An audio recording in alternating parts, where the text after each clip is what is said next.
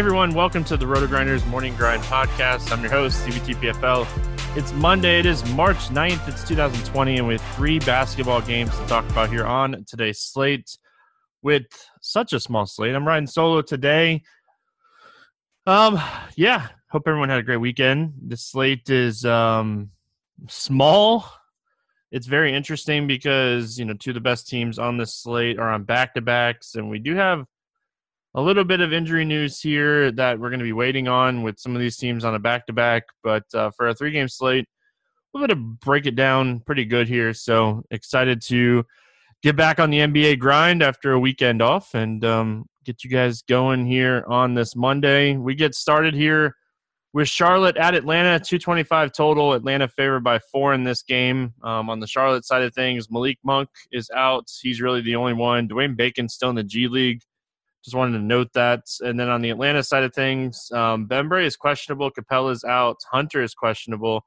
Lavassier is out, and Teague is questionable. Now, I will say that DraftKings has Cam Reddish listed as out, but he is not listed as out on the injury report. He's not even on the injury report. So I'm going to assume that Cam Reddish is good to go. Like I said, he's not even on the injury report, so not too concerned about him playing in this one, but we'll have to kind of wait and see, right?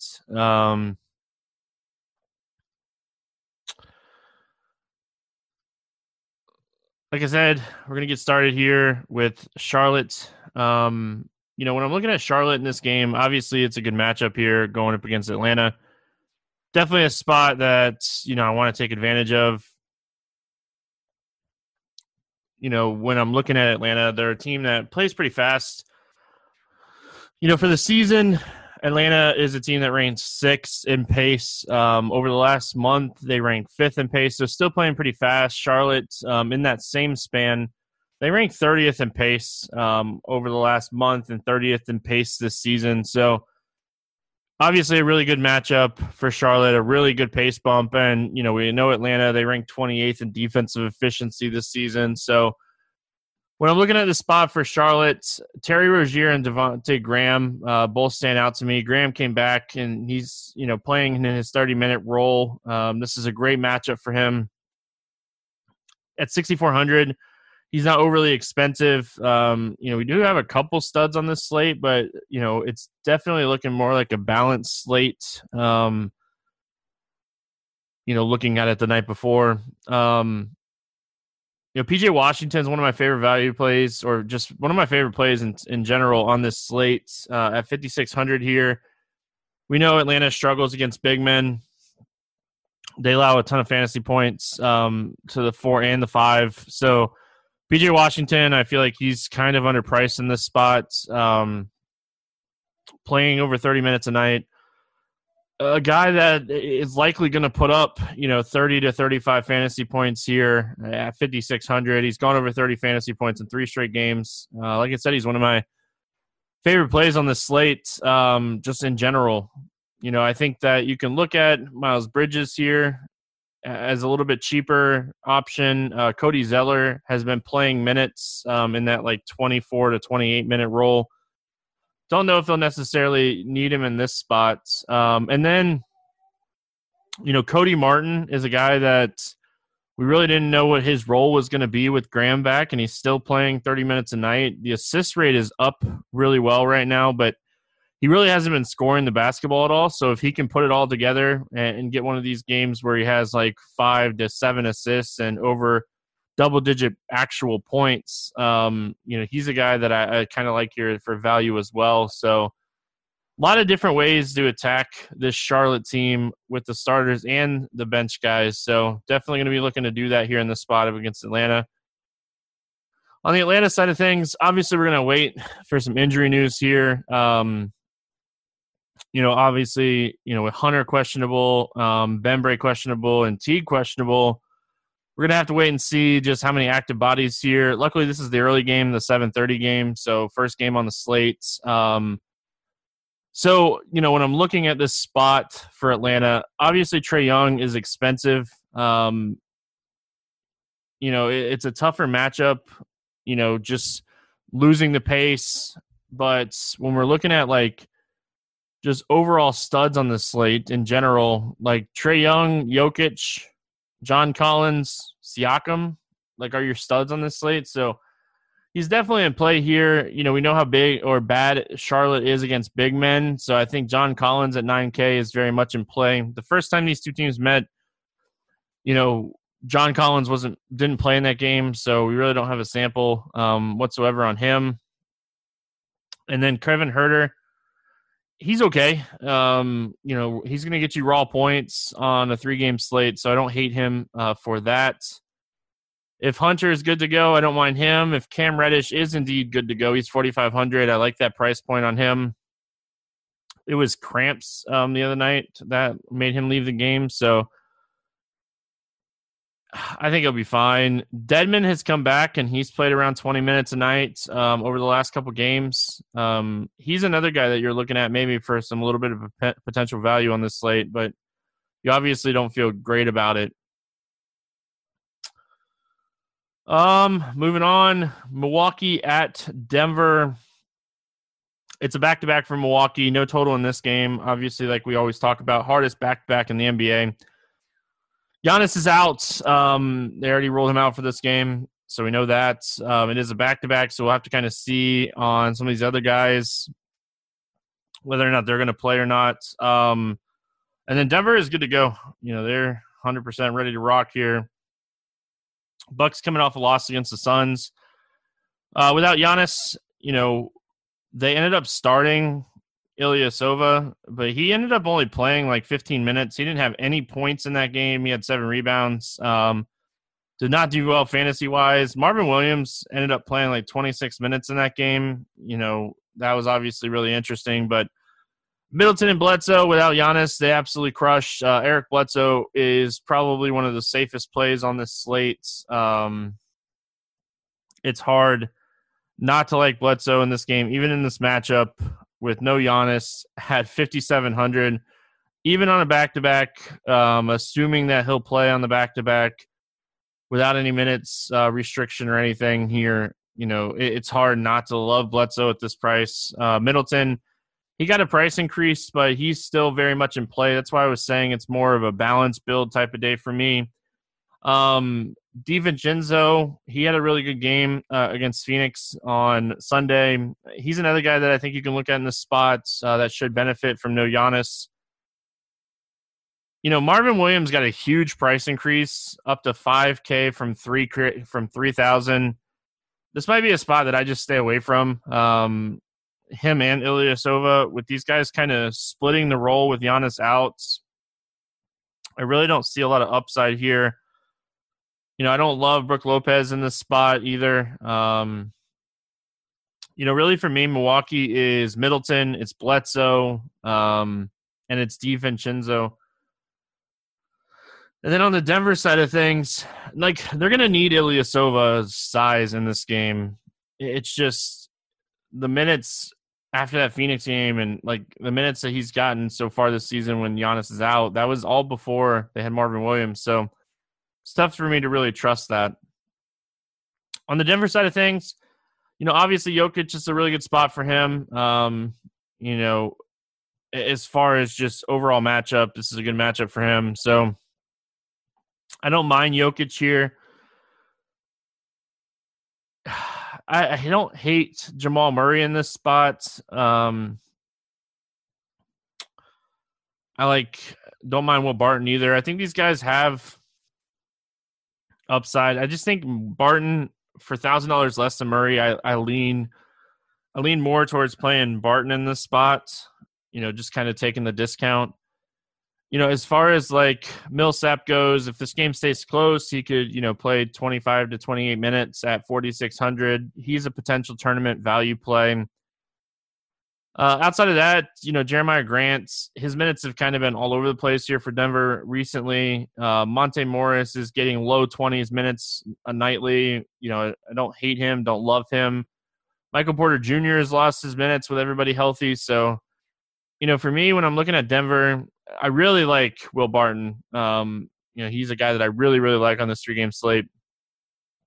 But don't mind Jokic. I don't mind Murray. I don't hate Millsap. And Gary Harris is cheap and he's playing 30 minutes a night, so I should mention him. Toronto at Utah to finish this off here on this 3-game slate. It's a 225.5 total. Utah favored by 4 in this game. We don't know if Van Vliet's going to play. He missed Sunday's game. Marcus Gasol ended up playing Sunday's game, played 16 minutes. We're going to put him as questionable here as well on the second end of the back-to-back. Utah, on the other hand, they're good to go. So looking at Toronto here, Siakam hasn't really had that usage that we've been wanting. He is coming off of a really strong game on Sunday. Finally, kind of put a game together a little bit. I played him against Golden State the other night, and just the usage just wasn't there. Norman Powell had a big game against Golden State on Friday, and then he had a huge game against Sacramento on Sunday. 20-plus shot attempts in back-to-back games. If Van Vliet misses, even at his price tag, I think Norman Powell's worth a shot. Kyle Lowry, I don't hate Lowry here. He's gone for over 50 fantasy points in back-to-back games. So he's a guy to consider in this matchup as well. I don't know if I would recommend playing Siakam, Lowry, and Powell together, all three of them. Maybe make a group and make sure you're only playing two of those guys. If you're playing two of those guys, you're probably going to want a Utah guy as well, though. OG is expensive. I don't hate him. If we get news that Marcus Gasol is going to sit here on the second end of the back-to-back, I like Serge Ibaka a lot at 5,900. They're going to need his size in this game. So I definitely don't mind Serge Ibaka if we get news that Marcus Gasol misses the matchup here. And yeah, it's kind of it on the Toronto side. On the Utah side of things, Donovan Mitchell is obviously a guy that I like in this game if I'm running it back. Bogdanovich is a guy that I like in this game if I'm running it back. Outside of that, Mike Conley's price is still kind of in that 5 to 6x range. I don't mind Mike Conley maybe in cash game format. I think he'll be pretty popular here today in a cash format. But raw points on the slate, on the 3-game slate, always matter. Rudy Gobert is a guy that, like I said, raw points matter. Over 40 fantasy points in 3 of the last 4 games. At 7,900, especially if Marcus Gasol ends up sitting, it's definitely a spot that I don't mind him. Serge Ibaka, still a good defender.